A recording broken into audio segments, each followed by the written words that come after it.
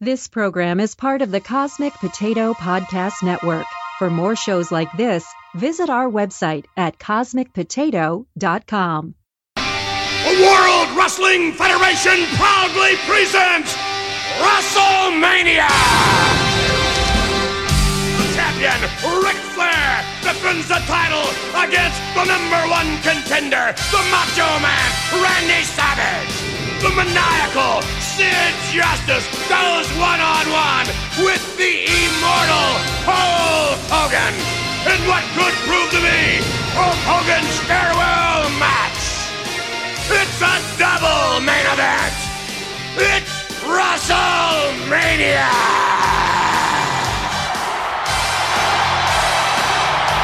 Welcome to Indianapolis, Indiana. Welcome to the Hoosier Dome. Welcome to WrestleMania 8.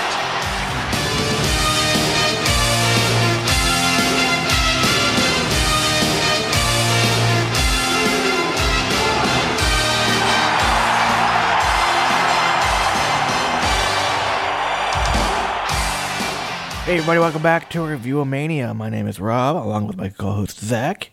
Yo. And we are back for WrestleMania 8. 8-2. So, yeah, 1991. The year I was born.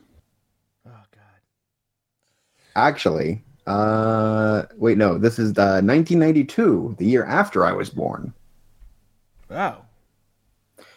What am I thinking? Yeah, you're right. Duh, what am I thinking? Anyway, WrestleMania. Yay. It's a thing.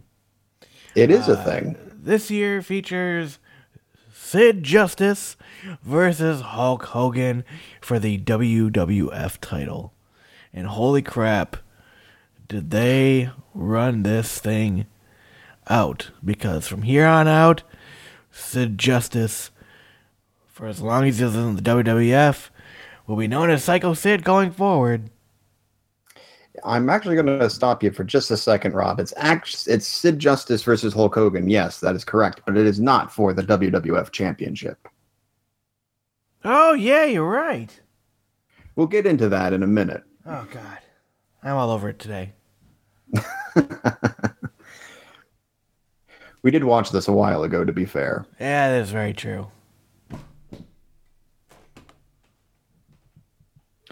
No, that is the main event, but the real story, I believe, this year is that it was Macho Man Randy Savage versus Ric Flair for the WWF Championship. That is correct. My favorite part of this WrestleMania was Ric Flair. I really feel like this was the first WrestleMania that felt real, because holy crap, when Ric Flair wants to, he can cut a promo, obviously. But this actually felt like man to man, you know, like he wanted Elizabeth, and you know, all that. So, you know, this was the first time where I was like, holy crap, Ric Flair is cutting these badass promos at WrestleMania and making this just seem awesome. And that was my favorite part of WrestleMania 8 was Ric Flair. Ric Flair is probably one of, if not the greatest professional wrestler to have ever lived. Although he only has one match, but it's a good one. So to explain why Ric Flair is here, I think we have to go to WCW for a minute. So in the early 90s, WCW was bought, Jim Crockett Promotions was bought by Ted Turner, who then changed the name to WCW and put this guy named Jim Herd in charge. And Jim Herd was kind of dumb because he thought that at 40, Ric Flair was too old to be the top guy. He wanted younger people to be the top guy. And the people that were going to be contending for that were Lex Luger and Sting. Yeah, because they're just young go-getters. Well, They're a lot younger right now. they are a lot younger. And we'll get into Lex Luger next year, actually. Yep, the Lex Express. Yeah, it wasn't quite the Lex Express yet, but we'll get into Lex Luger next year. But, so, Jim Herd says to Ric Flair, you can still be a wrestler here, but I have a new idea for who you're going to be. You're no longer going to be the Nature Boy. So you're going to cut your hair short, and you're going to wear a breastplate, and we're going to call you Spartacus. Wow. And Ric Flair cut his hair, but he did not become Spartacus. He left. And he was still the WCW World Heavyweight Champion at the time. Because if you read Ric Flair's book, which I have, even though it's ghostwritten by Mark Madden, and I hate that guy, to be WCW champion, or NWA champion for that matter, you had to put a deposit down on the belt, which was $25,000 at the time. And when you lost the belt, you got that $25,000 returned to you. It's basically a safety deposit for the belt. So if anything were to happen or if it gets lost, they can purchase a new one. It seems fair because, at least at the time, with the NWA title, people from all over the country were, trading it. So Ric Flair had it, and Harley Race, and Dusty Rhodes, and they were all from different parts of the country. So it made sense that if you were going to have a belt like that, you would have to put money down to have it. Well, this was still a practice in WCW, and they didn't give Ric Flair his money back when he left the company. So he said, well, I own the belt now, and he went to WWF and debuted on, I believe, Saturday Night's Main Event or something along those lines, and with Bobby Heenan as his manager, saying that the real world champion was here, and they had to blur the WCW championship because they didn't want to get sued, but they had the physical belt there. Ric Flair eventually did give it back. WCW at the time was using Lex Luger became WCW champion when Ric Flair left, and they were using an old UWF championship called the Western States Heritage title as the World Heavyweight Championship. Wow, so they didn't even own a second copy of the belt. No, and That's they hilarious. didn't. And they didn't pay to get one back because eventually they would get it back from Flair, or so they thought, and they were correct. But 1992 Royal Rumble comes in. There's no world champion. It's been vacated. So the Royal Rumble for this year, and for a long time, it was the only Royal Rumble ever contested for the WWF Championship. Ric Flair entered number 2 and went the distance and became WWF champion, making him, I believe at the time, the only person to be both No, that's actually not true. He was the first person in a long time to be NWA champion and WWF champion. Nature Boy Buddy Rogers had done it before him because he was the NWA champion and he was the inaugural WWF champion. But I can't think of many other people who were both NWA and WWF champion. It's not a common occurrence. So that leads us into WrestleMania 8. Yes. So, WrestleMania 8. The intro starts and it's full Vince mode. This is gravelly voice. Gorilla Monsoon and Bobby Heenan are now our commentators. Jesse Ventura's gone from the WWF. Yeah, I believe he's in WCW. Yeah, I watched the first WCW Saturday night, and it's Jim Ross and Jesse Ventura, and watching tapes. Literally, they're in a ring with the TV set, and they've got a VCR. Well,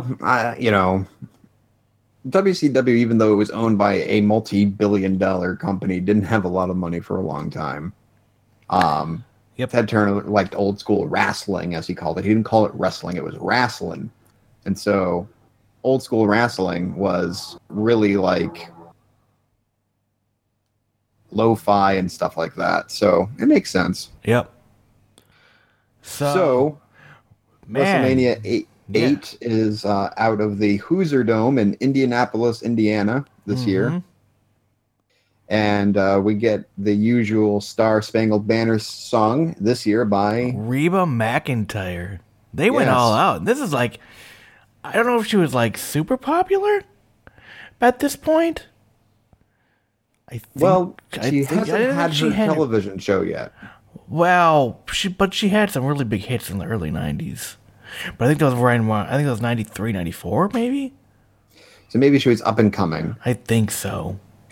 It was definitely better than WrestleMania 1, where we got Mean Gene Okerlund singing it. So yeah, this was my favorite so far out of everybody. I'm partial to WrestleMania 3, but I can understand that. So Bobby Heenan already begins by calling her Reba McEntire. Reba, because we have an old friend returning to the podcast. Yes. Because the first match to open up WrestleMania is Tito Santana. The Matador. Yes, El Matador, Tito Santana, Reba, versus Shawn Michaels with sensational Sherry Martel. Yes. And we got the Sherry Martel version of Sexy Boy. I think that her best version of Sexy Boy is when she sung it with Kurt Angle. No. Good God, no. I'll make your neck hurt. I'll make your ankle hurt. Anyway, yes, I was very dismayed at I was like, what? We're squarely in the new generation. We're getting into the new generation. Yeah, but I was just like, why are they screwing around with Tito Santana? He's got the perfect babyface gimmick, and now he's a matador. And I'm like, what? I was waiting for your El Torito to come out. And I don't know if El Torito is alive at this point. Probably not. But yeah, I was just like, and he comes out in this hot lime green. It's like he went back and was like, I need some stuff to wear.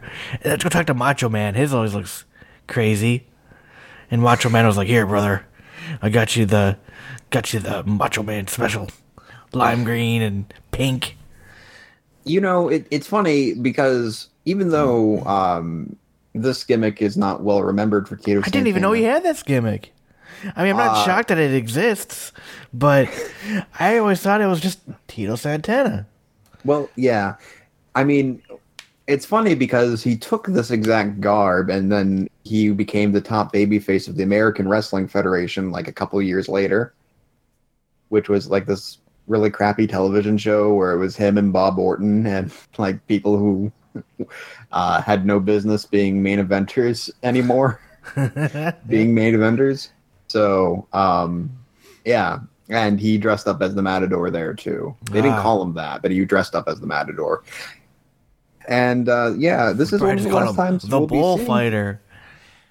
Yeah, this is one of the last times we'll be seeing Tito Santana. Oh man, because Tito's getting old at this point, and wow, don't worry, we'll see him at WrestleMania 21.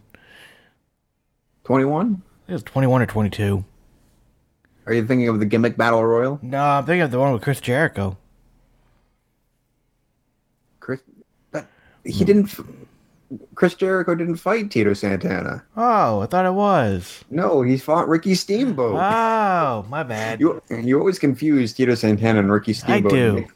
it always like surprises me because they're completely different. But all right, so Tito Santana gives a bow to Reba, which prompts Bobby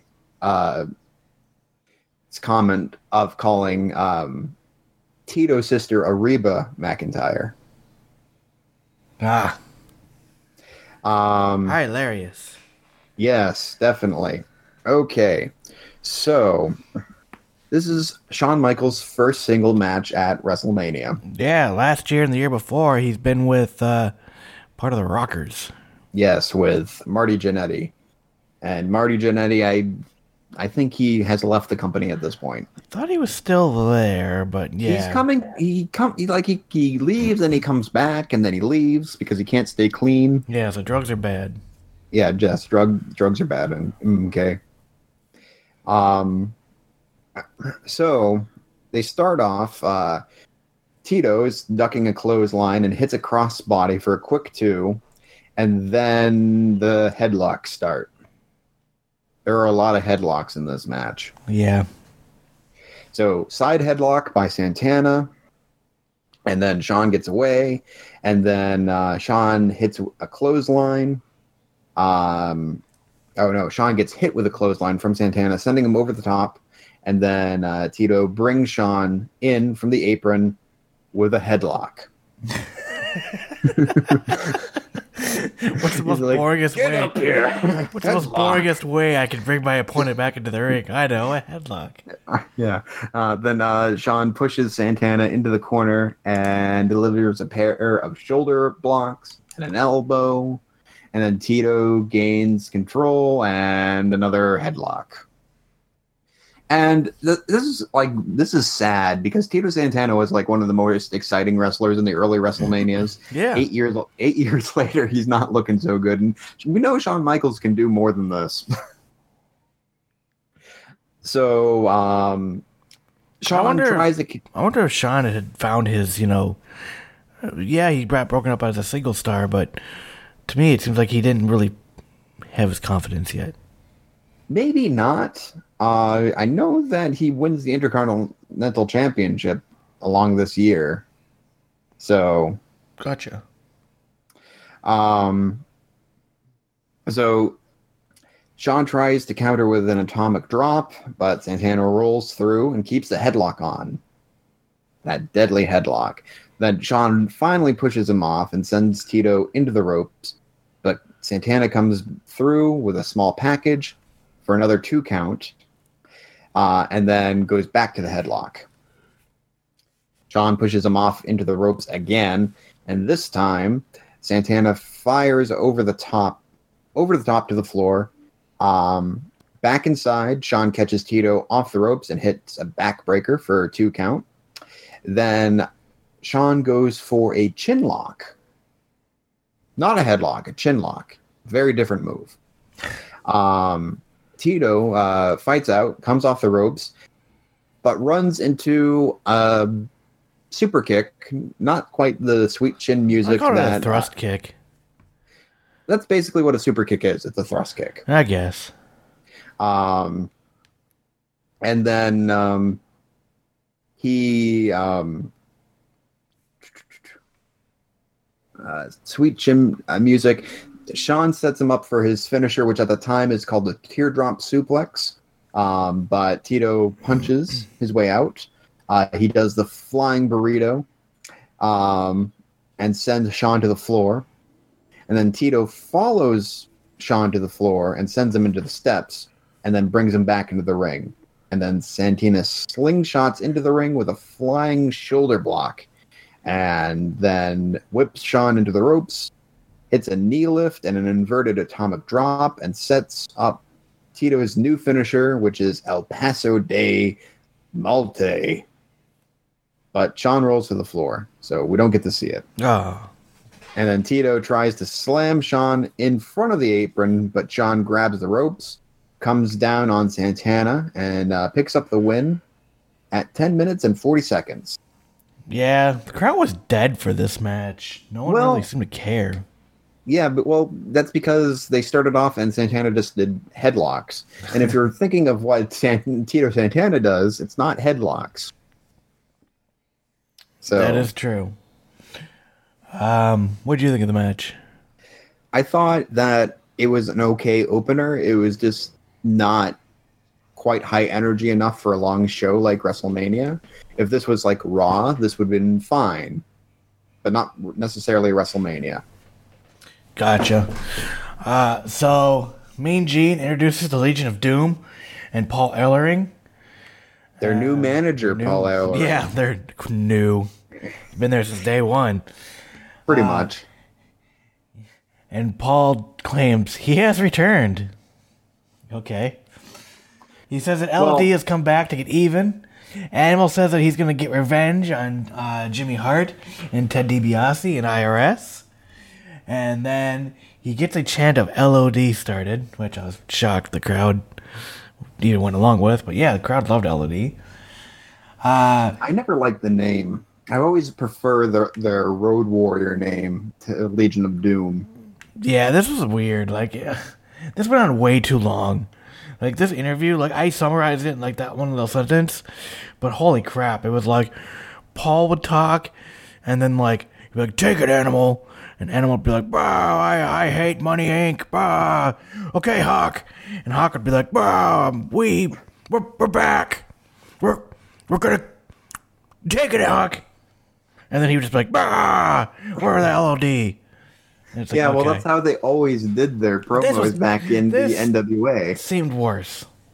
They always started off with Paul saying something, and then he'd go, take it, Animal, and then Animal would growl and moan and this was awful.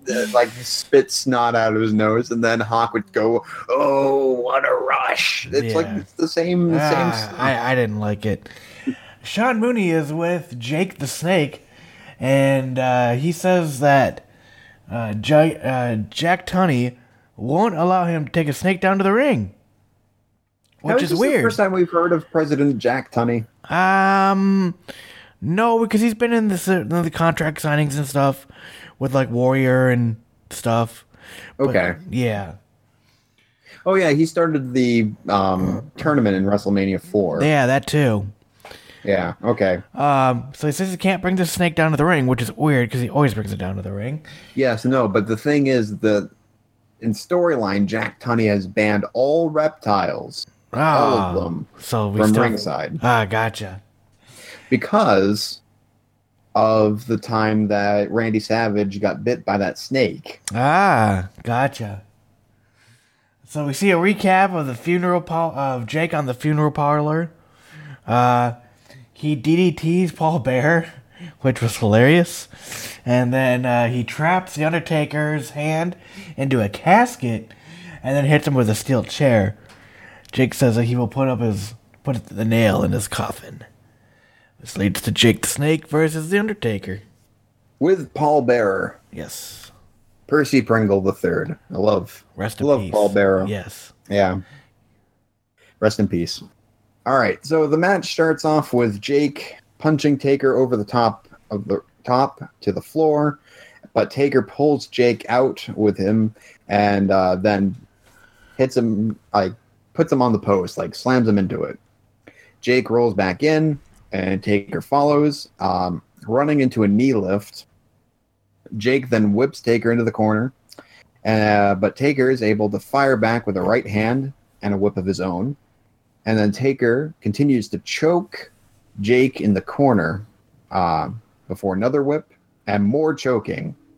This is not the Undertaker that I know and love. Yeah, this was bad. This is he's just posing a lot and choking and growling. And I don't like this early version of Taker very much.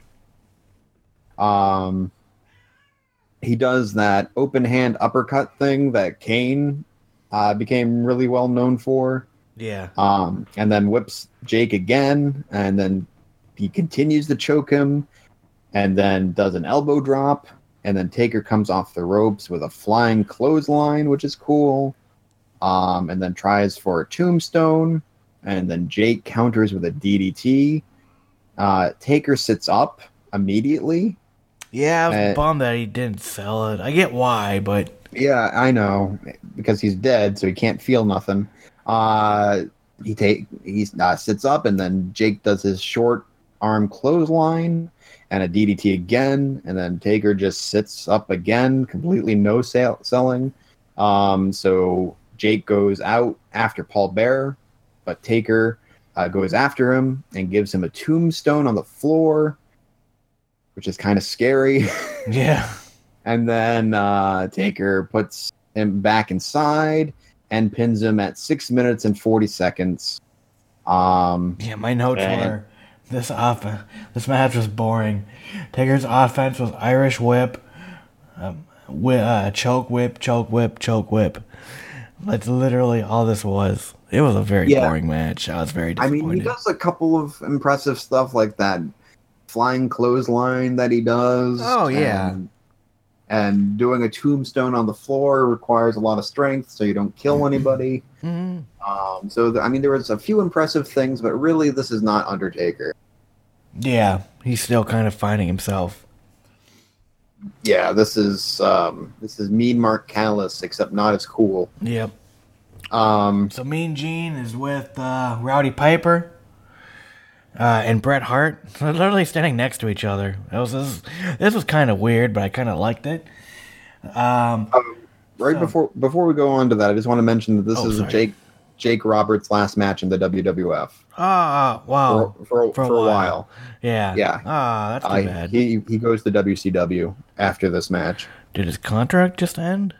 No, he held Vince up and said, "You're letting me go, or I'm not going to put Taker over." Wow. Yeah. Man. Well, at least he got back in the good graces. Well, that's a bummer. I like Jake.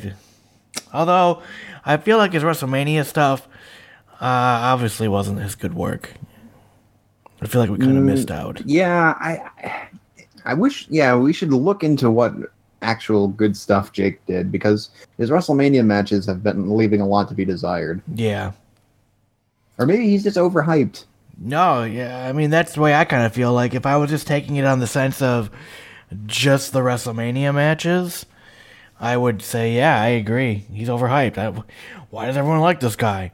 Like, he had that one good promo, and I did like the stuff with the leading up to the WrestleMania, and then it was a blindfold match. But, I mean, that stuff was really good. But then I was, but if I would just, like I said, if I would take it just on this, I would just be like, I don't get why people like him. But yeah, we missed a lot. Anyway, moving on. Mean Gene is with both Bret Hart and Rowdy Piper. They're going to be meeting for the Intercontinental Championship. Here's another first in this WrestleMania of firsts. As a matter of fact, this is the first time these two men are meeting for the World Wrestling Federation Intercontinental title. Champion Rowdy Piper. Yeah! His opponent, a former IC champion himself, #1 contender, Bret the Hitman Hart. Gentlemen, we have arrived. We have arrived. I gotta say, first of all, man, I gotta tell you how much I loves your family. I gotta tell you how much I loves your mom. I know this guy since he's been knee-high to a grasshopper. I remember when they were changing your potty pants. I remember even when, of course, you weren't potty trained till he was 7, but everybody's got their problem. Remember tying bows in our shoes when we were kids? Of course, your shoes were always tied together. Doesn't matter to me, because I remember when Mrs. Hart used to come down, man. She used to make them sandwiches, man. Throw on that bologna. Of course, only one piece of bologna, but that don't matter. I was hungry. Then she'd come up and she'd go to her nose. What is this? Yourself. This is nice, huh? Here I am having a little fun trying to make you at ease. Gonna have a nice con to keep them to yourself. Have a nice contest, and here you want to be a hero all of a sudden, huh? You want to be a hot shot all of a sudden. You want your belt all of a sudden. Is that the idea, huh? Look, all I care about is one thing. I want to win back the Intercontinental belt. You got it. I'm gonna take it. Keep your hands to yourself. Let me help you out a little bit, buddy. We can settle argument. Oh, yeah, you damn betcha we can. Why do it here when I can have 1 million people watch me rip your head off? Would have had you. No, you wouldn't have. Oh, thank you, gentlemen. Bye-bye. Bret Hart on his way to the ring. Bye-bye. Get ready. This should be a classic, ladies and I gentlemen. don't think so. Roddy Piper defending Not against today. the challenger. Let's get back to ringside. She be mine. Please. Rowdy says that he remembers. He's known Bret since he was a child, and he says that he loves his family, and he remembers things that about him, like him potty training and getting sandwiches from his mother. He then touches Bret Hart on the shoulder, who says, "Keep your hands to yourself." The tone then quickly changes, and Roddy Piper gets upset and says now he wants to be a hero and a big shot, and he pushes Bret. I really, really like this promo because for once it seemed serious, and for the first time and since watching WrestleMania 1, Bret, I haven't been ashamed to watch what Roddy Piper has said, because it's always been homophobic or racist or something, where this was finally awesome, because Bret Hart, it is still kind of weird, but Roddy Piper's I remember when you'd get bologna sandwiches from your mom, and you love your mom. Yeah, he's kind of breaking kayfabe because he's always been billed from Scotland. Yeah.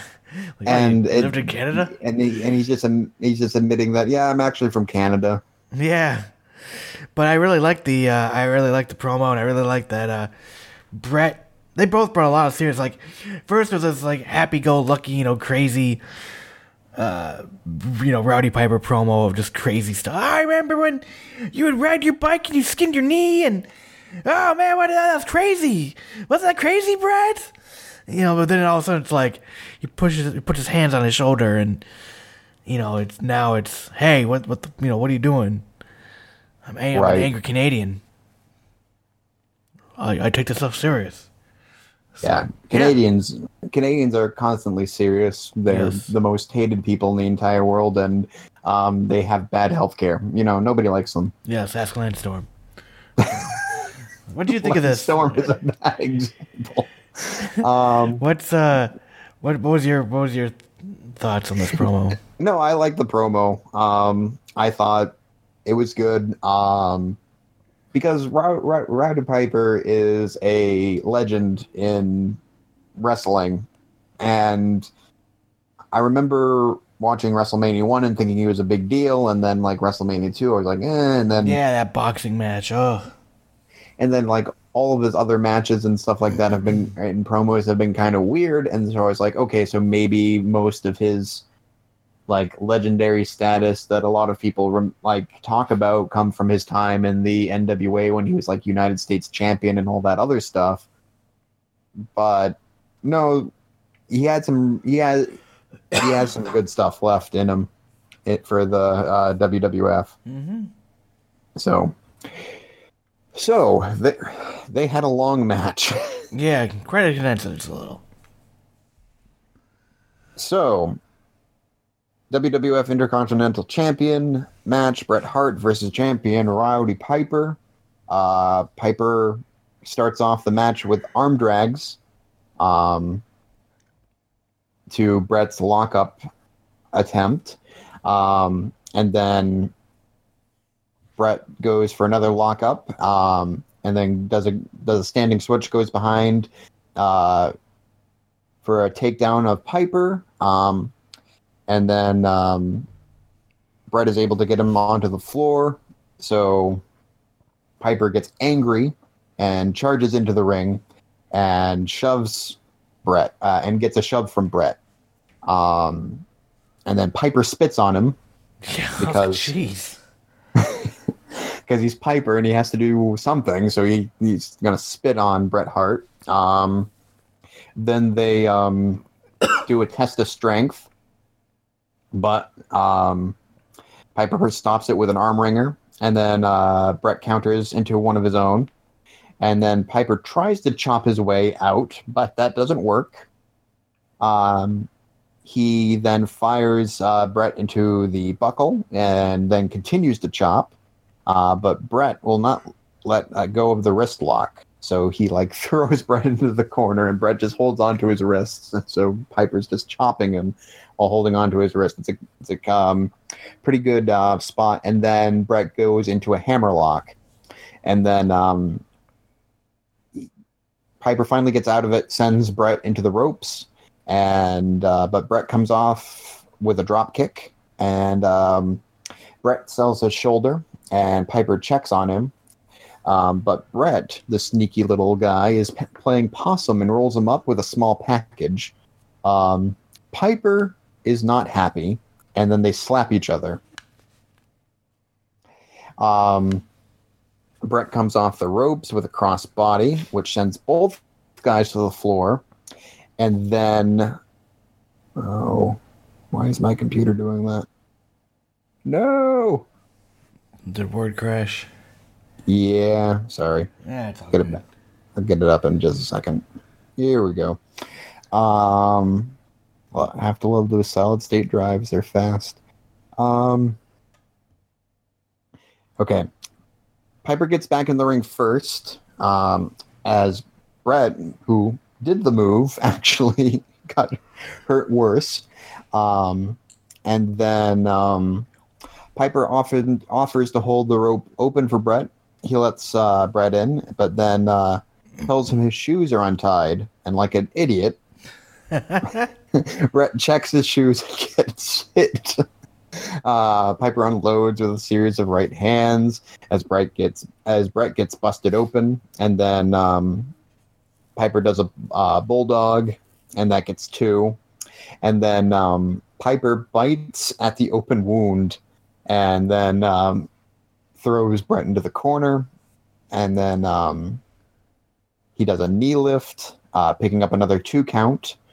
Bret comes off the ropes with a sunset flip, which, according to Bret Hart, is the easiest move to do in wrestling. You just do a somersault. Yeah, you just do a somersault. What? You can't do a somersault? Easiest move in you shouldn't be a wrestler if you can't do a somersault. And that gets 2. Piper comes back with a series of punches, and that gets 2. And then Bret comes off the ropes again with a flying forearm, which sends Piper to the floor. And then back inside, both guys clothesline each other. Piper is first to his feet, and he heads to the top rope. Bret is playing possum again, and he drags Piper off the top, face planting him. Inverted atomic drop is followed by a snap suplex, getting 2 for Bret. Side Russian leg sweep gets another 2 count. Backbreaker sets up the sharpshooter, but Piper is able to block. So he gets an elbow instead. Bret comes off the second rope, runs face first into a boot from Piper. They trade punches from their knees, which is a spot that I like a lot in New Japan. Bret gains control with a headlock, and then Piper fires Bret into the referee, taking him out. They go to the floor, and Piper throws Bret into the steps. And then Bret is put back in, and Roddy gets the ring bell and takes it to the ring. Piper, who threatens to hit Bret with the bell, but he thinks better of it, throwing the bell out, and goes for the sleeper hold instead. Bret counters the sleeper into a pinning combo, which gets Bret his second Intercontinental title at 13 minutes and 50 seconds. Yeah, very good match. It was a very good match. It was probably Piper's best match that he's ever had in the WWF. Oh, wow. Yeah, well, definitely at least at WrestleMania. I was going to say, out of everything I've seen, this was definitely by far his best. It told a really good story. I really like the fact that he brought the ring bell in and could have used it. And he had Bobby Heenan like, oh, do it, Rowdy. Yeah, he was like teasing his old heelish ways throughout, like spitting and slapping and finally going for the cheating, but then goes, no, I think I'm gonna do the right thing. So what happened to him retiring? You remember, like, what was it, WrestleMania 5? They were like, oh, it's his last match. Oh, no. Well, I think he was going to do movies, and he started doing some, and it wasn't quite going as well as he thought it was, so he went back to wrestling. And then shortly after this, he goes back and does more movies. And then ends up in WCW. Gotcha.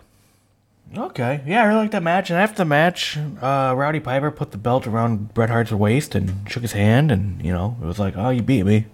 But they kind of leave it open to like, hey, there's always next time. Exactly. And this is like Roddy Piper's only singles title in this entire run with the company. Wow. Oh, wow. So next we throw to Bobby Heenan and Gorilla interviewing Lex Luger. Yeah, so Bobby Heenan says he was surprised. He has a big surprise for everybody, and he introduces the newest member of the World Body Federation, the BWF, or WBF. Vince McMahon's failed bodybuilding competition. Yes, because as we know, it's a joke on the internet, but Vince loves big sweaty men. Oh God! And the best way to look at big sweaty men is not during doing wrestling, because if you're too big and sweaty, you can't wrestle very well. Yep. So bodybuilding, that's where it's at. So this was so. To tell you guys, Lex Luger is a trained wrestler. I've been listening to the Brian and Vinny show. The Lex Luger was in the NWA back with the Horsemen in the late 80s. And he's been, all over. So Lex Luger is being introduced as a WBF competitor, but he's actually a wrestler. Well, here's the thing.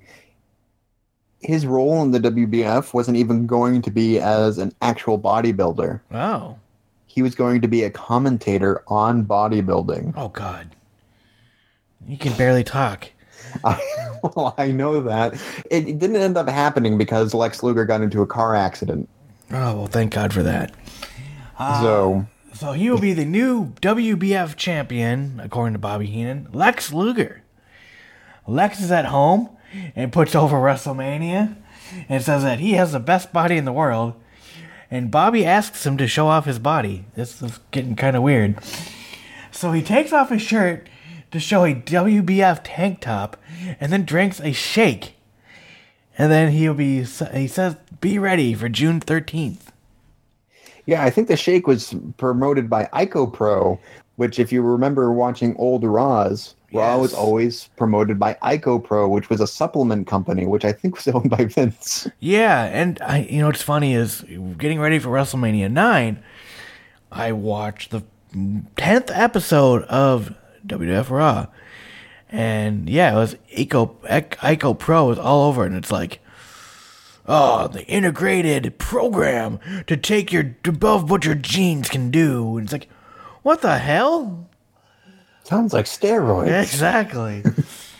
And then after that, wasn't weird enough, the Mountie and the Nasty Boys and the Repo Man are in the back, and they're just yelling at the camera. That's really about it. Their opponent they're facing is Sergeant Slaughter, Big Boss Man, Vincent, and Hacksaw Jim Duggan. Okay, I'm sorry. It's not Vincent. It's Virgil. Oh, sorry, Virgil.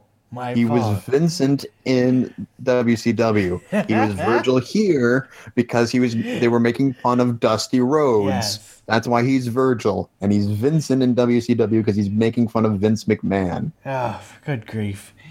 They all do a quick, goofy promo of like, I'm the Repo Man, and I'm going to get your stuff. And the Nasty Boys are like, we're nasty. We're going to spit on you and make fun of you.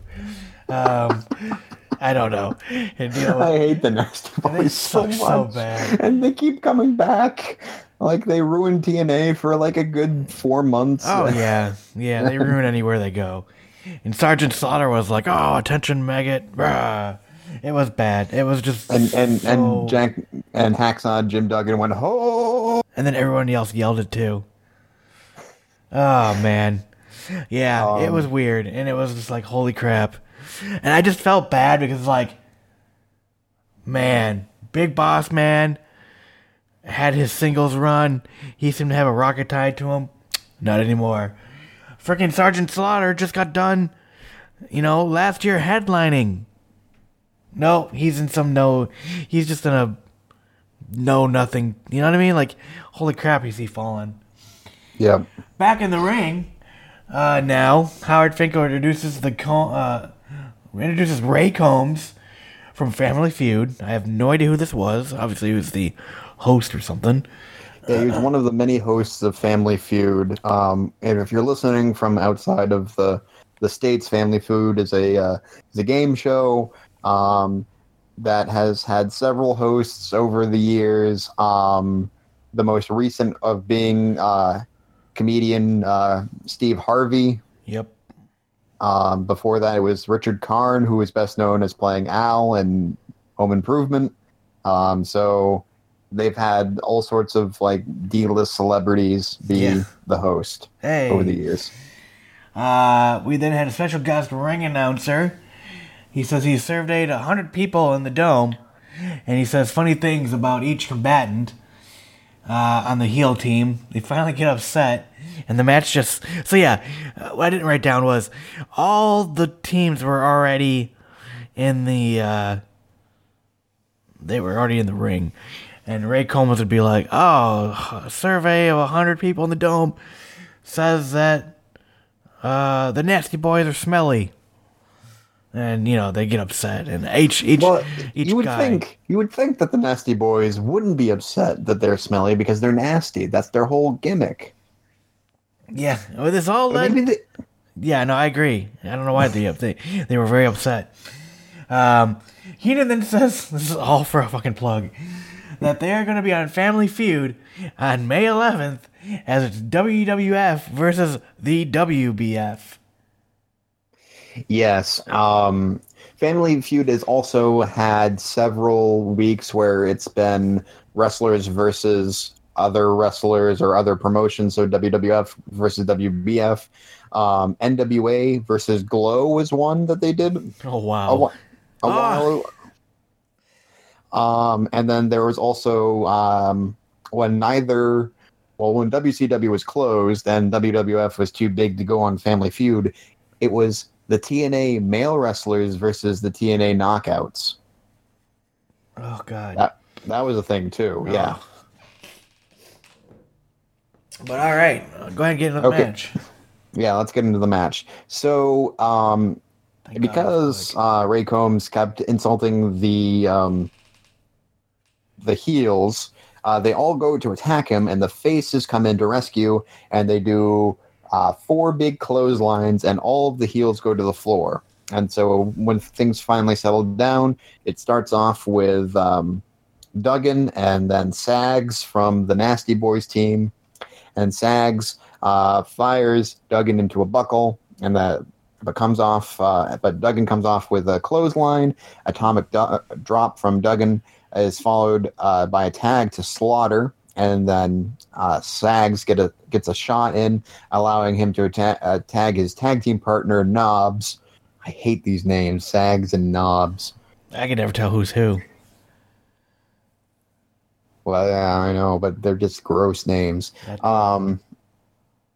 Slaughter whips Knobs into the corner and delivers a clothesline and a gutbuster, a double stomp, and a back elbow follow for Sarge before he tags into Boss Man, and Boss Man whips Knobs into the corner, but Knobs moves out of the way of a charge from Boss Man, which allows him to tag in Repo Man, who Repo Man was was a member of Demolition, who's been repackaged as the Repo Man. Interesting fact about the Repo Man, if I can pause for just a second, Repo Man is the first man in the WWF to have the glass shattering before his entrance. Oh. And this is going to come into play during WrestleMania 17. Oh, wow. But I'm not going to spoil it. Huh. Repo comes in and he whips Boss Man into the ropes. And then Bossman comes back with a shoulder block, but he misses a big splash. And Repo tries to come down on Bossman with something, but Bossman gets his fist up for a low blow, which I would think would be a disqualification in a tag match, but it's not. And then he tags in Virgil, who delivers a drop kick and a flying crossbody for 2, but Knobs breaks up the cover, and then Repo delivers a side suplex and tags in Sags. So, and then Sags slams Virgil and then he tags in the Mountie, and the Mountie comes off the second rope, but runs into a spine buster from Bossman. All 8 guys end up in the ring as things break loose, and everyone ends up on the floor except for the Nasties and Virgil. And then Knobs holds Virgil for Sags, but Virgil ducks out of the way, and Sags hits Knobs, which allows Virgil to pick up the pin for the team for his team at 6 minutes and 32 seconds. This was, I guess, okay. I don't really like big tag team matches like this because it doesn't feel like anybody can really show off what they can do. Yeah, this was just a fill time. It felt like, and I think it's just a thing to get everybody a payday. Yep. No, I wouldn't doubt it. Mr. Perfect Champion Ric Flair, this is it. We are just moments away for the... Shut up, Mooney. This is what it's all about. The prize photo of your old lady, Savage. The one we're going to put up on the big screen in the Hoosier Dome so everybody can see what she looks like. We've had it all taken care of. We took out all the flaws. She's as close to perfect as she's going to get. Oh, and believe me, this is the real deal. Ladies and gentlemen, it's WrestleMania 8. It's Indianapolis, Indiana. It's bright lights. It's the big cities. It's long limousines. It's women lined up for a block to take a shot at the champ and Mr. Perfect. But most of all, it's Randy Savage's attempt to walk the aisle to defend the honor of his lady and to try and capture the most coveted trophy of them all, the World Wrestling Federation Championship. Randy, after taking the worst beating of your life, keep this in mind when you're flat on your back. Look up to the big screen, because Mr. Perfect will be waving the fold-out of Liz and Pal. She's all the way live. And then Liz, to top it off, you got one last shot, baby, at Space Mountain. Can I come along with you this time, champ? Yeah. Let's go over to Gene Okerlund.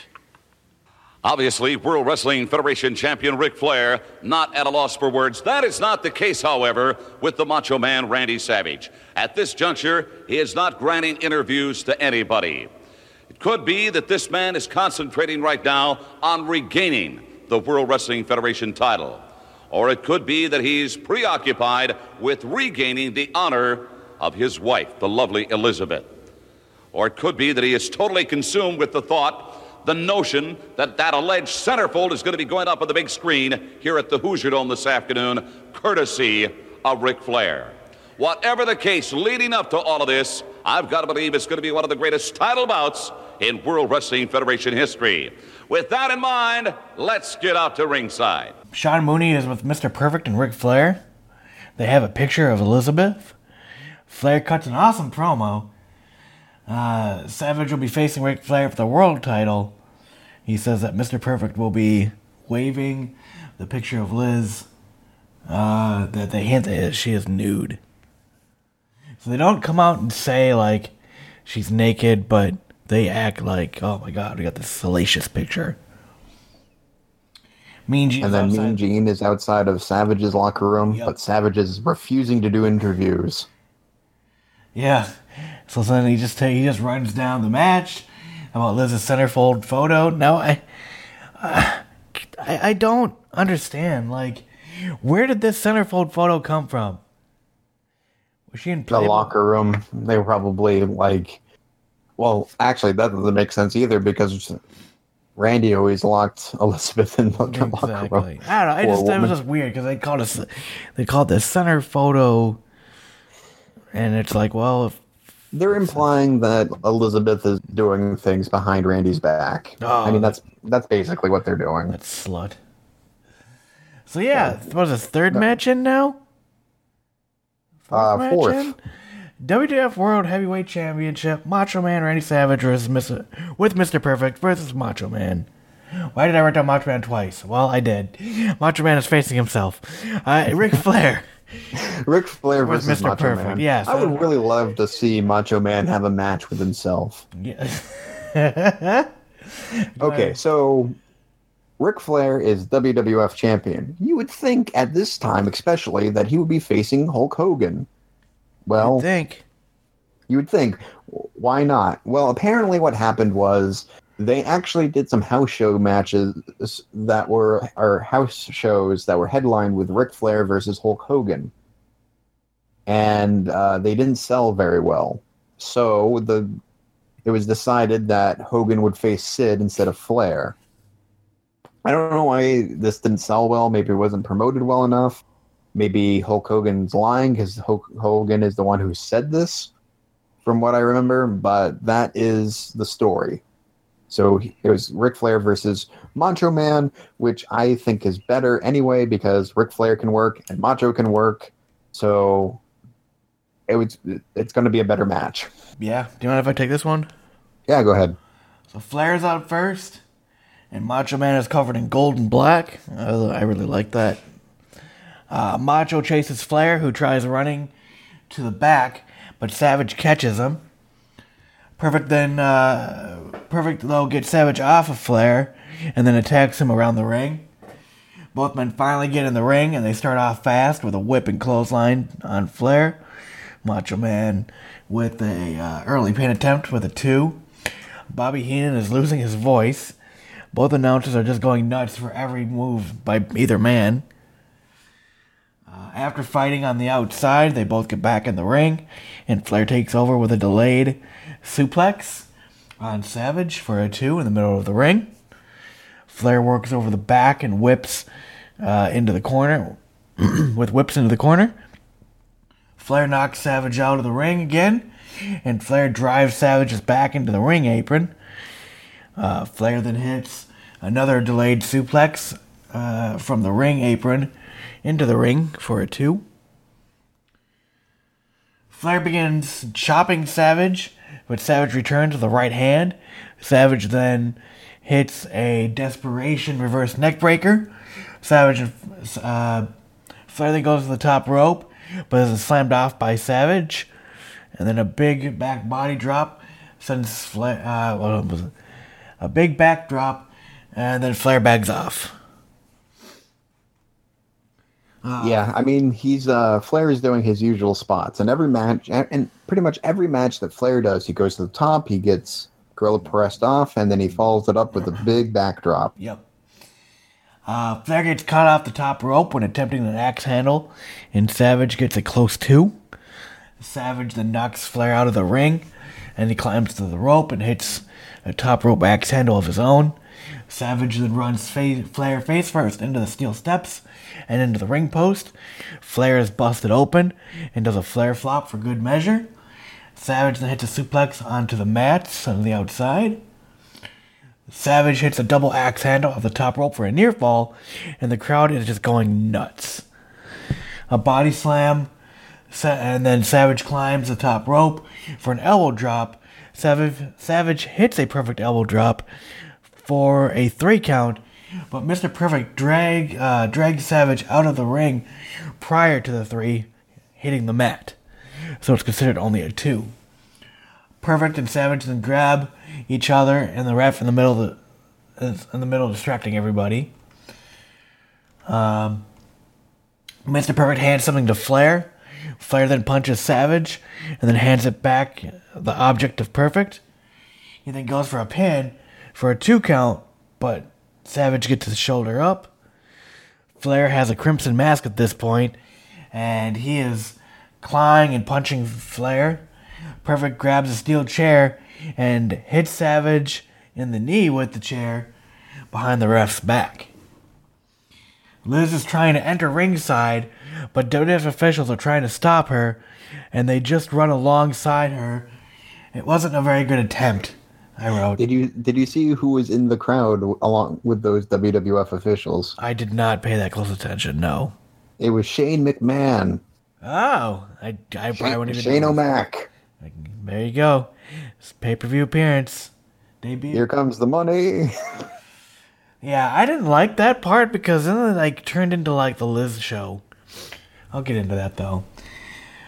Flair continued working over Savage while everybody is dealing with Liz on the outside. Flair continues to work over the knee of Savage and hits the figure 4 in the middle of the ring. But the camera keeps panning back to Liz, and they seem more focused on Liz than the actual match.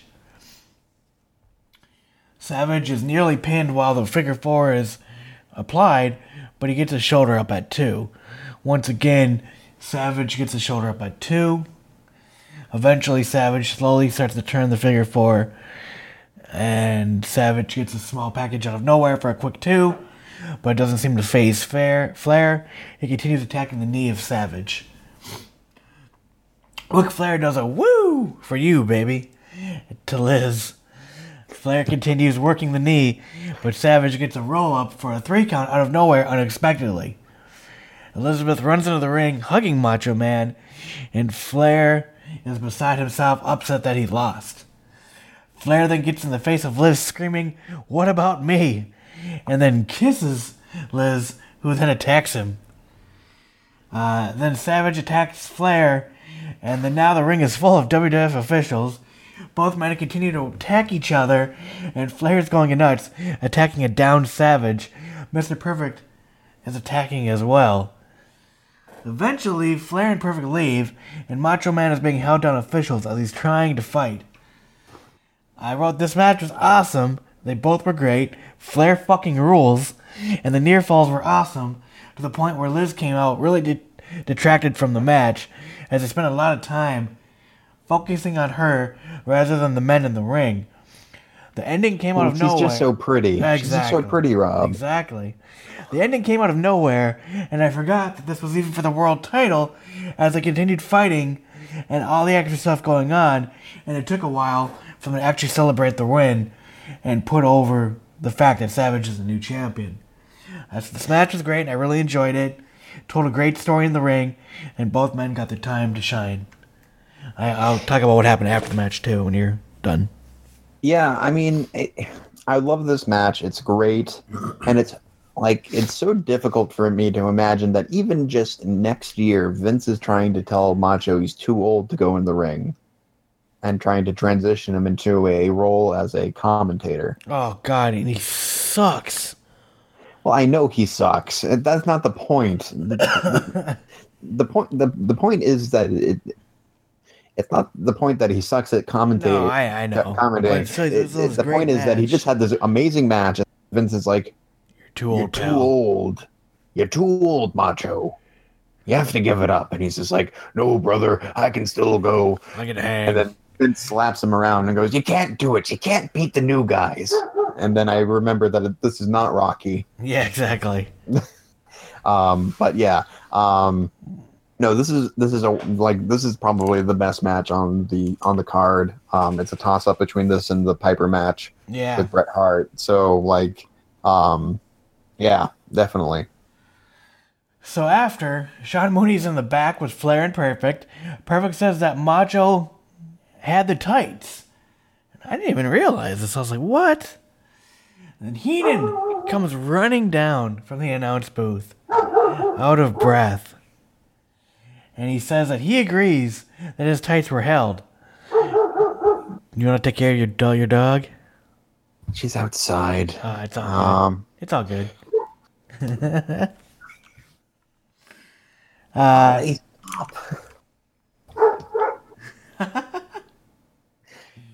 I don't know what she's barking at. Hold on. Okay.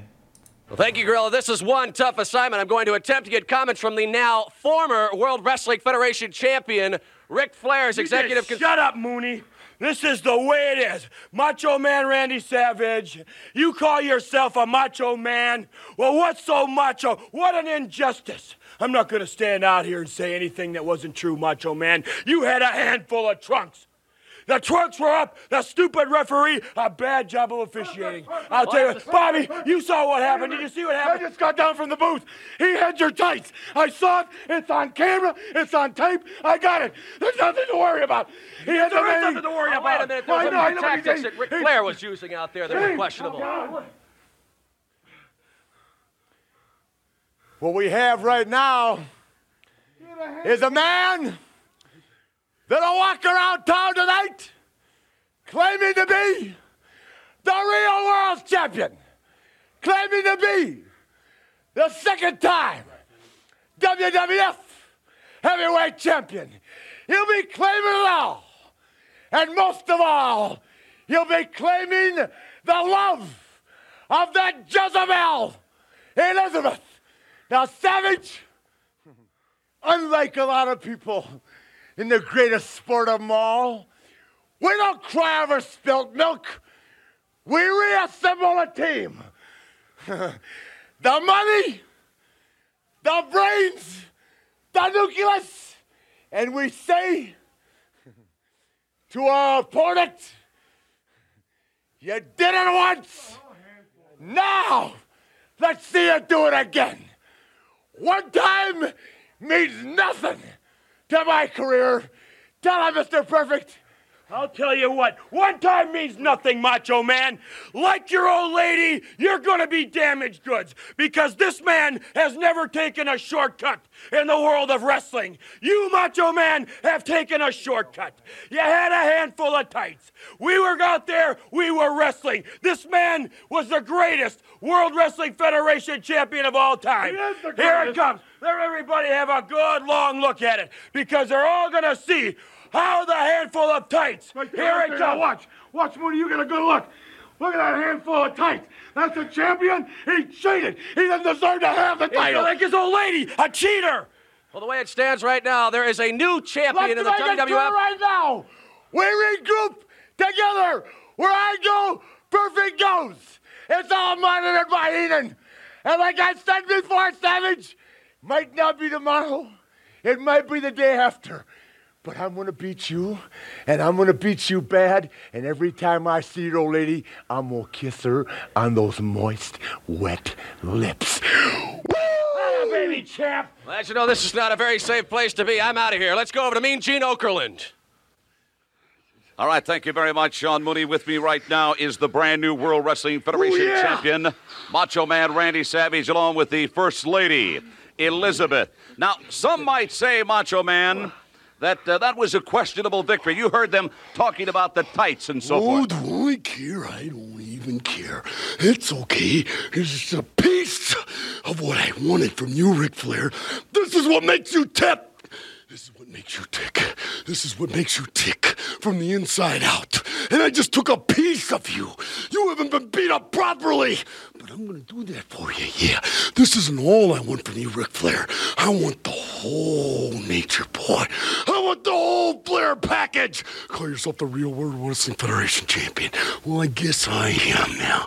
And what you did to Elizabeth, I guess you couldn't make me any madder than I was before I went into the ring. But somehow, you did it. You made it possible, yeah. Made it possible. Now I'm going to get the rest of them. I don't care if it's in the street, parking lot, doesn't mean matter to me, yeah. Because I'll do anything to win. If I didn't prove it, I'll prove it next time. Oh, yeah. Let's go. Wait a minute, if I may, Randy. Yeah, Elizabeth, what? After what happened here at WrestleMania, the fact that Randy defeated Ric Flair for the World Wrestling Federation title, in light of all of the allegations and everything that's been going on in past months, do you feel at this point that you're vindicated? Wait a minute. This is yours. Take it and go. And this is yours, Ric Flair. Oh, yeah! This is yours! You can have all of me next time. Do you hear, huh, Mr. Perfect? You're not perfect. I'm not perfect. Nobody's perfect. I'm out of here. Oh, yeah! Just a beef. All right, thank you very much, the Macho Man Randy Savage. We are in Indianapolis. We're at the Hoosier Dome. Ladies and gentlemen, this is WrestleMania 8. So, Sean Mooney's in the back with Flair and Perfect. Perfect says that Macho had the tights. Bobby Heenan comes running from the announce booth and says he agrees that his tights were held. Flair then gets on the mic and cuts a promo, still bleeding, saying that he will be around town he'll be known around town as a 2-time champion, and that the love of Elizabeth, that Jezebel Elizabeth, and he doesn't cry over spilt milk. It's they talk about Randy. During the promo, they show a replay of the ending that proves that Macho Man cheated by grabbing a handful of tights during the pinfall. And Flair says that he's going to kiss Elizabeth, and he's going to beat the Macho Man every time they meet. And then the pay-per-view ends because you can't beat that match. Exactly. Mean Gene is... No, unfortunately, it doesn't. Yeah, it continues. Mean Gene is with Liz and Macho Man. Macho Man says that the WWF Championship is what makes Flair tick, and that he's only taking a small piece of him. He made Macho Man even angrier, and says that he'll do anything, and that he'll do anything that he will do it again. Macho Man hands the title to Liz, saying that says it's hers, and they claim that they will meet again. And then we get a recap of the Sid Hogan feud. Members of the press challenging. It all started at the WrestleMania 8 press conference, where President Jack Tunney would name the #1 contender for the coveted championship belt. Hulk Hogan! Yes! Yes! Following that press conference, Sid Justice would start to show his true colors. Now, what you did, Jack Tunney, was bogus! The most bogus act you've ever pulled off. Well, I want to ask you, what is it? Is it because I'm not a big movie star like Hulk Hogan, the big immortal one himself? Soon after those remarks, Justice would apologize to the Hulkster and join him on Saturday night's main event as his tag partner. Finally, the double clothesline, almost in desperation for the Hulkster. Once again, reaching for the tag, reaching for Sid Justice. Let's see if he puts his hand out. Let's see if he holds that rope. Let's see if he wants to get in the ring. Is he afraid of Undertaker and Flair, or is he teaching Hogan a lesson? Hogan coming closer and closer. He'll make the tag this time. Hogan reaching closer and closer to Sid Justice. Help me! Help me! I've had it! Help me! Hogan reaching for the tag. Here it is. Oh. No! Justice! What's he doing? Justice is turning his back on Hogan. I can't believe this is happening. He's taking a walk. He's had enough of Hulk Hogan. He's had enough of Beefcake. He's taking a hike. Brutus Beefcake spinning. Oh, wait a minute. Oh, don't hit him, please. This will be like a hockey game. It'll be a face-off. If he touches Beefcake, I guarantee it. Help himself. Did you hear what Justice said? He wants Hogan to help himself. If he had hit Brutus Beefcake, Beefcake's face would have been shattered once again. Brutus has no business at ringside. Brutus has no business anyplace. After abandoning Hulk when the Hulkster needed him most, Sid Justice stopped by the barbershop the next day, but not for a trim. But I'm going to do you a favor. I'm going to rearrange your face.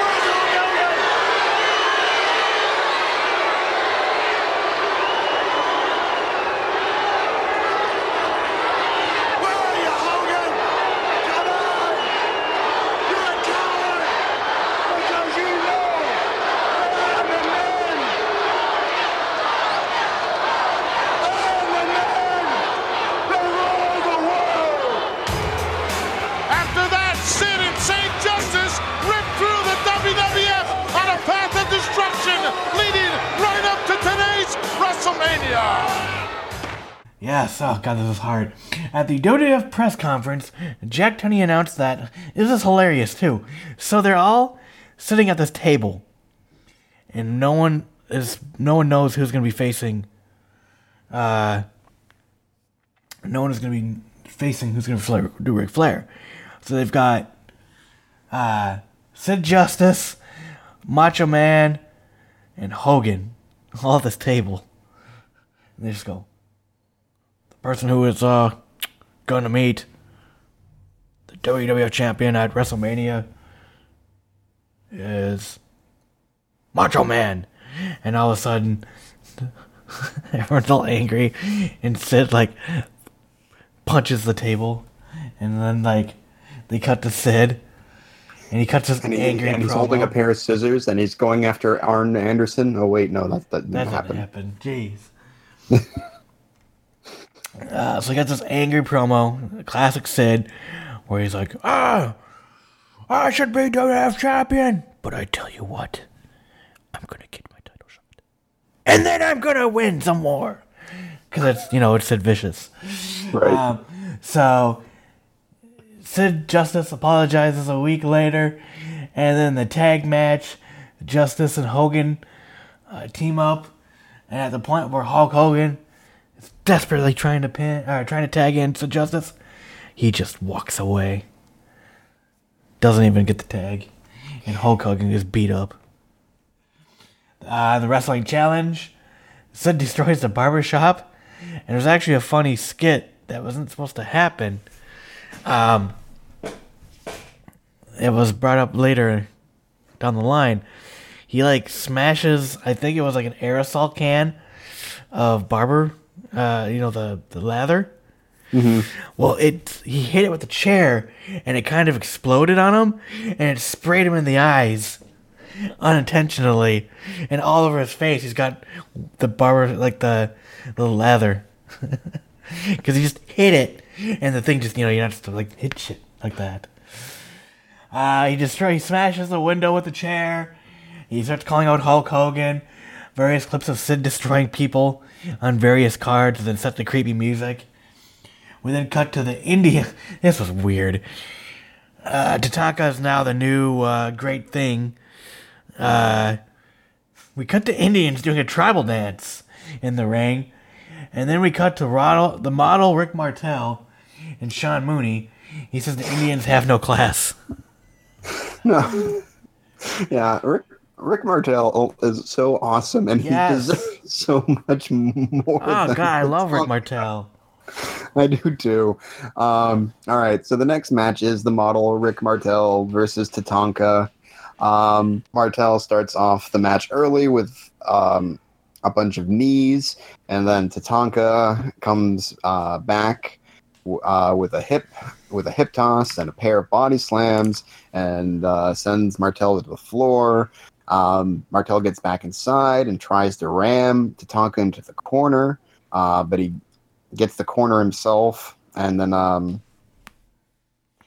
Tatanka starts doing some shoulder blocks into the post, and then he does an arm wringer on Martel and attempts to do an arm drag, but Martel counters and slams Tatanka down before getting him to the floor, and then Martel follows him out and delivers some stomps before putting him back inside, and then Martel does a backbreaker, and he goes to the top rope, and Tatanka crotches him and delivers a pair of chops, because, he's Indian, so he has to do the chop. Yep. All Indians, whether they're from India or they're Native Americans, do chops. Remember this.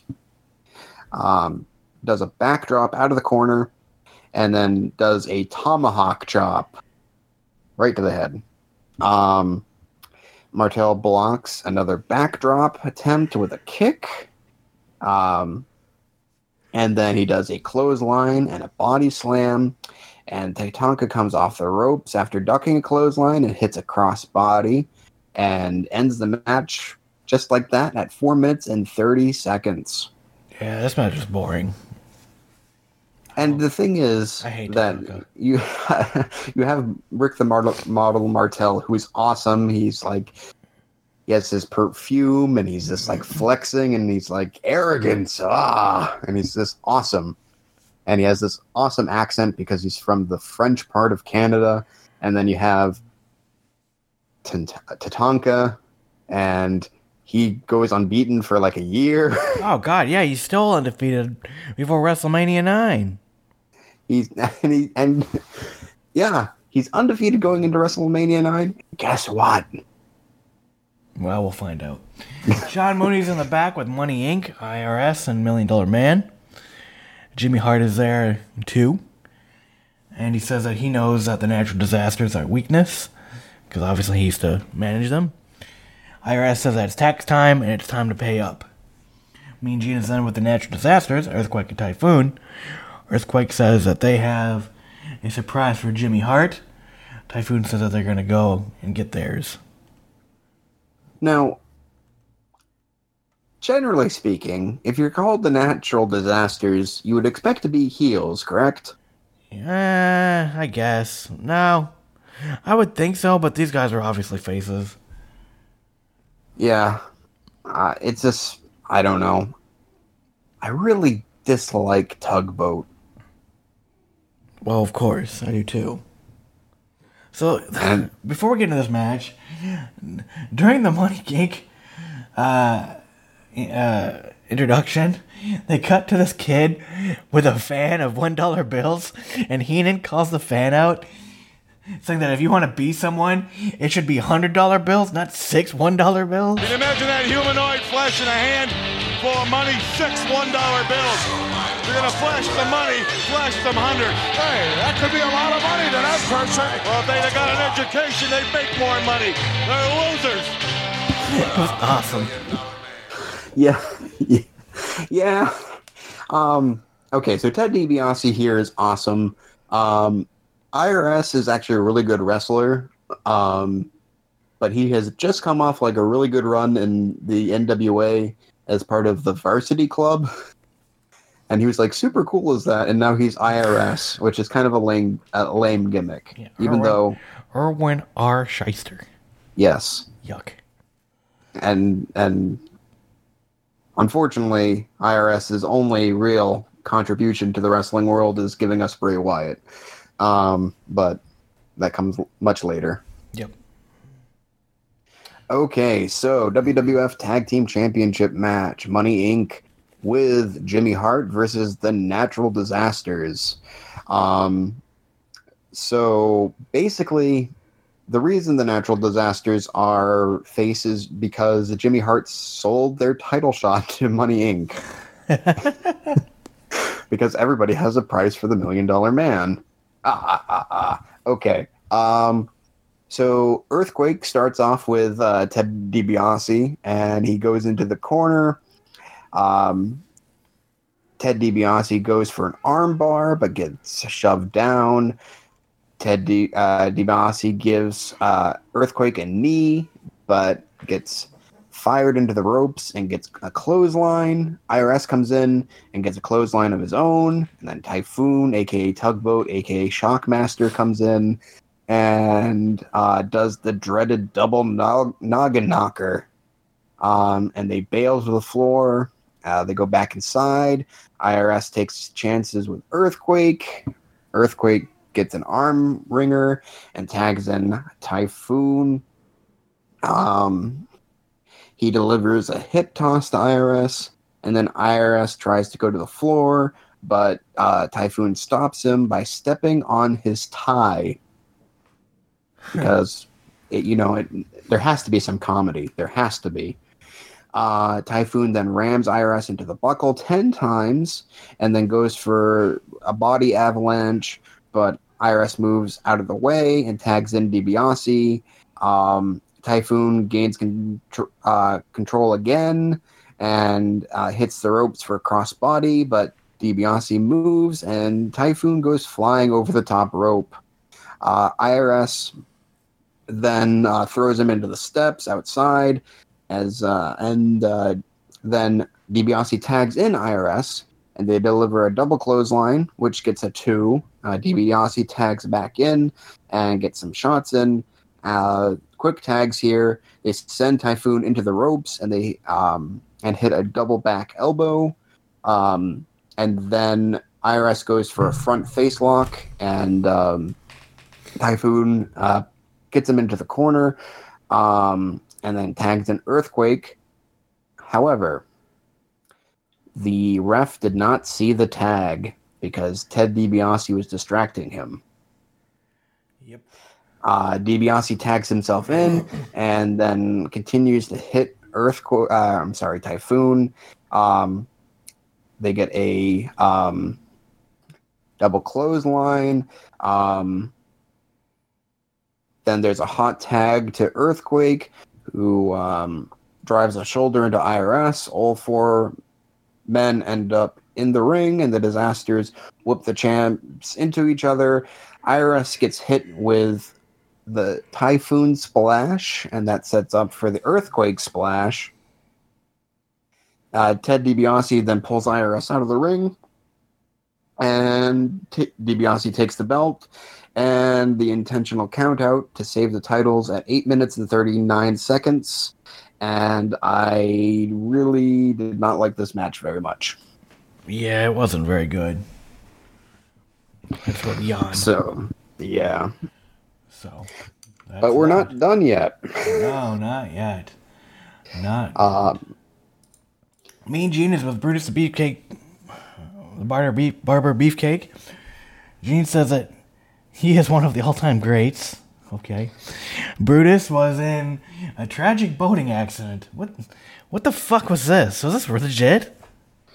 Okay, so yes, actually, what happened was Brutus Beefcake went parasailing, and somebody landed on his face. What? And broke legitimately broke his face. Ow. Like shattered both his orbital bones and all this other stuff. Ow. And they thought that he would have to retire. He got facial reconstruction surgery and got metal plates grafted in and stuff like that. He looks pretty good. Yeah. But for a while, and we'll see this next year at WrestleMania 9, he had to wrestle with a metal face mask on to avoid injuring his face again. Eventually, that would go away. Gotcha. Well, you can't wrestle anymore, so he's there to support Hulk Hogan, and he says he's been there during the ups and downs of Hulk Hogan, and he's just there to cheer on as he is the number 1 Hulkamaniac. What the fuck? Okay. And this was being billed as Hulk Hogan's last match, potentially. Awesome. That's what we need. Yes. Skinner versus The Rocket, Owen Hart. Yeah, what the heck was this? Okay. So Owen Hart obviously is Bret Hart's younger brother, but for a while they didn't really play that up. And so Owen, for a long time, kind of had these weird gimmicks, like he was part of the New Hart Foundation with Anvil, and then he was part of Team Excitement with Coco Beware. And during that time, high voltage. High voltage, that's right. And during that time, he was known as The Rocket, Owen Hart. Yep. Skinner. Who the fuck is Skinner? Skinner was this dude that it was there for a short period of time. I thought this one might have been Barry Windham, but it's not. Oh god. It's an awful gimmick. He's like a alligator man. He likes alligator stuff. Let's look up who Skinner was, because he might have been something. I could have at the time Barry Windham was going to be coming back soon. Let's see here. I'll just take me a second. While you're doing that, I'm going to go through the match real quick. All right. So Owen Hart came down, does a backflip into the ring, but runs right into Skinner, who immediately attacks Owen. Skinner hits a back suplex for a 2 and tries to throw Owen, but Skinner's the cat, and Owen gets a sunset flip for a 3 out of nowhere. This match lasted a minute and a half, if that. Yeah, it did. Okay, so Skinner is Steve Kern, who is better known as one half of the Fabulous Ones alongside Stan Lane. And they were a pretty famous tag team in the NWA. Huh. Well, there you go. So yeah. This is like a weird match. Like Skinner spits something in Owen's face to start off the match.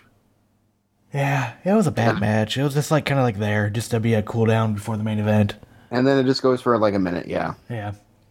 Mean Gene is with Sid Justice. The other half of the double main event here at WrestleMania pits the immortal Hulk Hogan against this man, my guest, Sid Justice. Now, this clash, this matchup this afternoon, I expect is going to be a barn burner. No! Shut up, you fat, bald-headed little oaf! Now you, Hogan, a barn burner it won't be. It is going to be your last match, and I will see to that. I have already made that promise to you, Hogan. As I leave this dressing room, and I stand in the ring, and you walk down that aisle, you remember one thing, that I am the master, and you are but the learner, Hogan.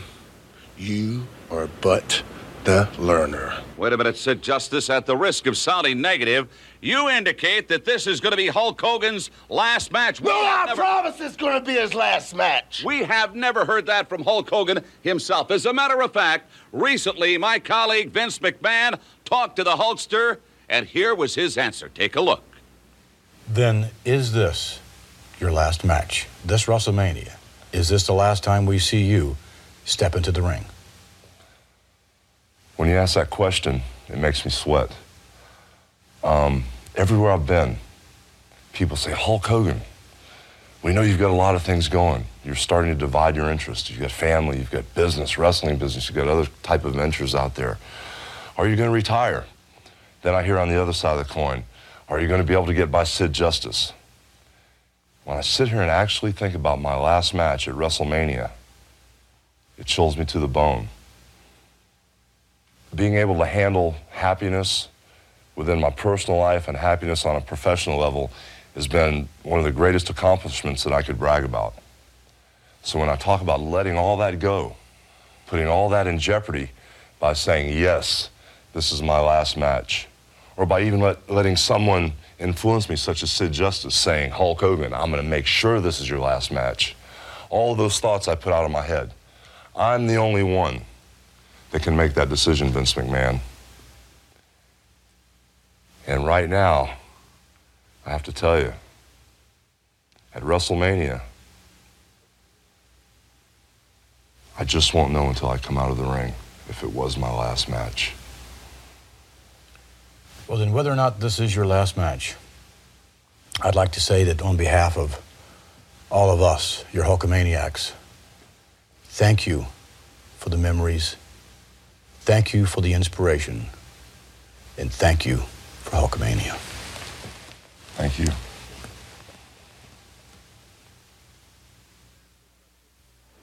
See there, Sid Justice? Hulk Hogan didn't indicate this would be his last... Shut up! I don't care! I don't give a damn about the memories of Hulk Hogan. The only thing to remember is that Sid Justice is the man that ended Hulkamania. Now you, Hogan, I curse you. I curse you and every Hulkamaniac because I rule the world. Let's get back to ringside. Justice cuts a yelling then quiet promo about Hulk Hogan, and he is a master, and Hogan is the learner. The master of the universe. Yep, and Hogan is the learner. He then promises that this will be Hulk Hogan's last match. Gene then cuts to Vince McMahon interviewing Hulk Hogan. Vince asks... before we get to that, Sid calls Mean Gene a fat, bald-headed little oaf during this promo. Jeez. I don't know about fat. Bald-headed, yes. Little, I don't know. Maybe compared to Sid. I guess. Vince is in with Hulk Hogan, and it's like super serious. Vince asks if it's going to be Hogan's last match. Hogan says he gets chills to the bone when he's asked if he's going to retire. He says that he is the only one who can call it a career. He is going to leave it all in the ring. They then cut back to Sid, and he said he doesn't give a damn about the memories of Hulk Hogan. This was weird. Yeah, it's definitely is. It was like, hey, watch this, Sid. I don't give a damn about Hulk Hogan. It's awesome. All right, so main event time. Sid Justice versus Hulk Hogan. All right, so Sid attacks before the bell even rings, and they go to the floor, and the entire time Hulk Hogan, music is playing throughout the entire time. Yeah. It's like, da, da, da, da, da, da, da. They're beating each other up. Da, da, da, da. Still beating each other up. It's like, you guys can turn that off anytime now. No, it's required that you have to play the entire song twice. Yes, we now know where New Jack got his idea from. Yes, but I like New Jack's music better than Hulk Hogan's theme. So Sid attacks still as the bell finally rings and gains control, and Sid sends Hogan to the ropes and then drops down. But Hogan puts on the brakes and hammers Sid, sending him to the floor. Back inside, Sid asks for the test of strength, which Hogan accepts. Sid takes control early, powering Hogan down. Hogan comes up finally, but Sid turns it around and on Hogan and breaks it with a knee. Hogan reverses a whip attempt into the corner and Sid in instead. He follows it with a clothesline, but goes after Harvey Whippleman, who is Sid's manager. That distraction allows Sid to hit a choke slam, which usually finishes the match. But no, this is just a transition move in this match because it's Hulk Hogan. Yeah. Sid continues to slowly hit Hogan and eventually kicking him to the floor. Harvey distracts the ref, allowing Sid to hit Hogan with a doctor's bag of some sort. Back inside, Sid goes for the dreaded nerve pinch. Yep. And that almost puts Hogan out. But they go for that raise the hand 3 times thing, but the hand doesn't drop on the 3rd time. Hogan then fights to his feet and elbows out of the hold. But Sid does a side suplex. Sid calls for the power bomb and hits Hogan with it, which I'm surprised Hogan took a power bomb, to be honest. That is true. Go ahead. No, that's very true. Like, Hogan doesn't, I would think that Hogan would be like, no, brother, I'm not doing that. Hogan kicks out at 2, and then he hulks up, and looks like the usual finishes to happen, but it doesn't. So Harvey Whippleman comes in and breaks up for like a DQ, but Sid kicks out of the leg drop. Now, this seems odd, and that's because it is.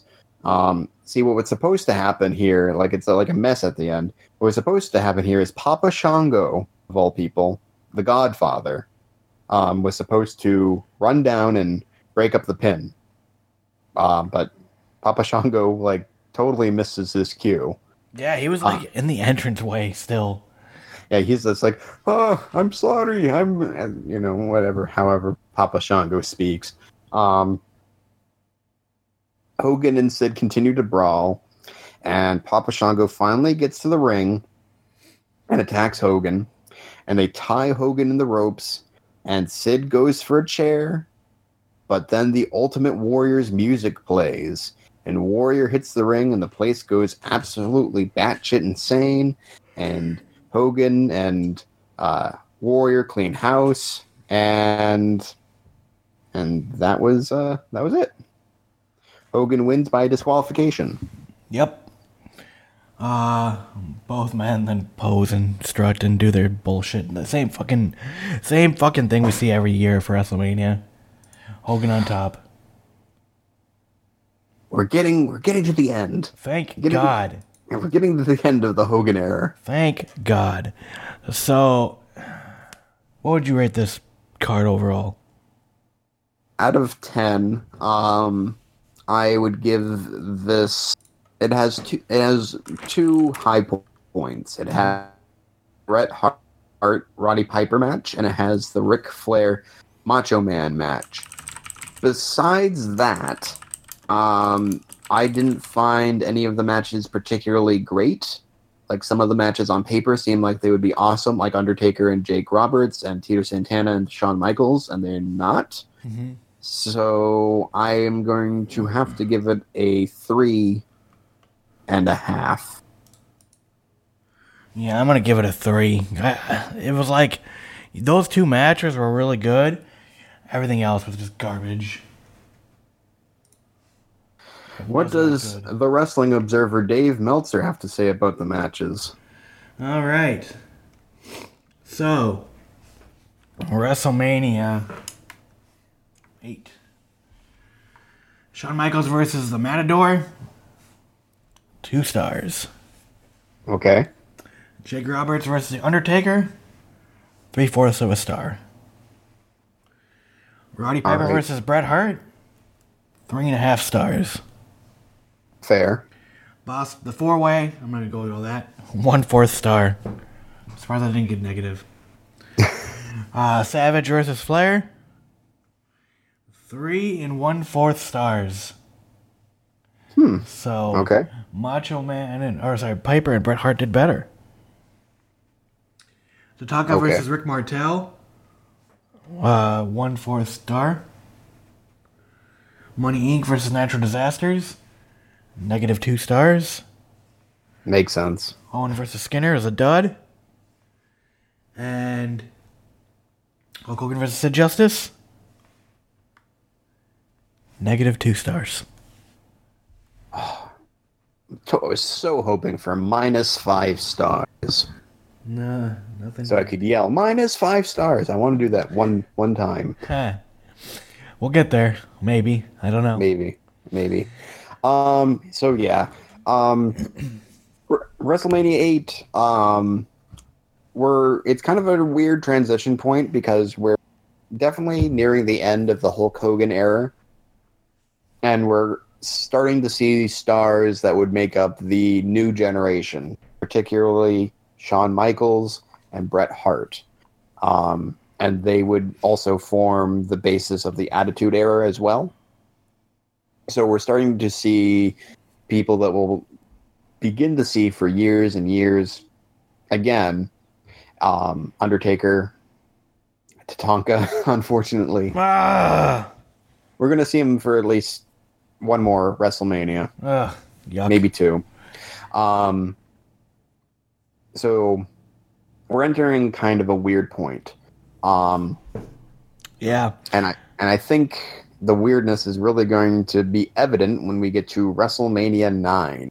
Oh, yippee. Well, like I said, I watched the first Raw. I watched the Raw before WrestleMania 9. Actually, it was a week. I don't know if they got bumped the week before. So it wasn't even technically the go-home show. They kept hyping up this Sunday night March to WrestleMania event where it was going to be...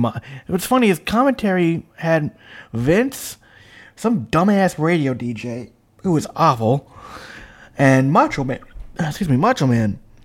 Macho Man was actually going to be facing Yokozuna at that March to WrestleMania event. But yeah, there was no Raw for the week, that week leading up to the WrestleMania 9. So yeah, I mean it makes sense because Raw was a taped show, at least at the beginning, and so if USA had live programming, like if they had a tennis tournament or something like that, they could preempt Raw. Yeah, that's what I figured would happen here. But, also, I felt like WrestleMania 8 was just like either really good or really bad. It's like you watch those 2 matches and you're good. Don't even watch the main event. It was worthless. But, yeah. Check out, as well, we did a special bonus episode on Junichi Tenaru.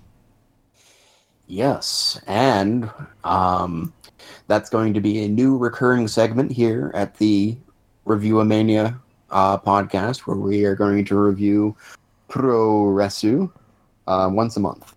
Yep. So, that'll be cool. All right. So, until next time, my name's Rob. I'm Zach, and you can send us feedback at reviewamaniapodcast@gmail.com and check us out on the Cosmic Potato Podcast Network. Yep.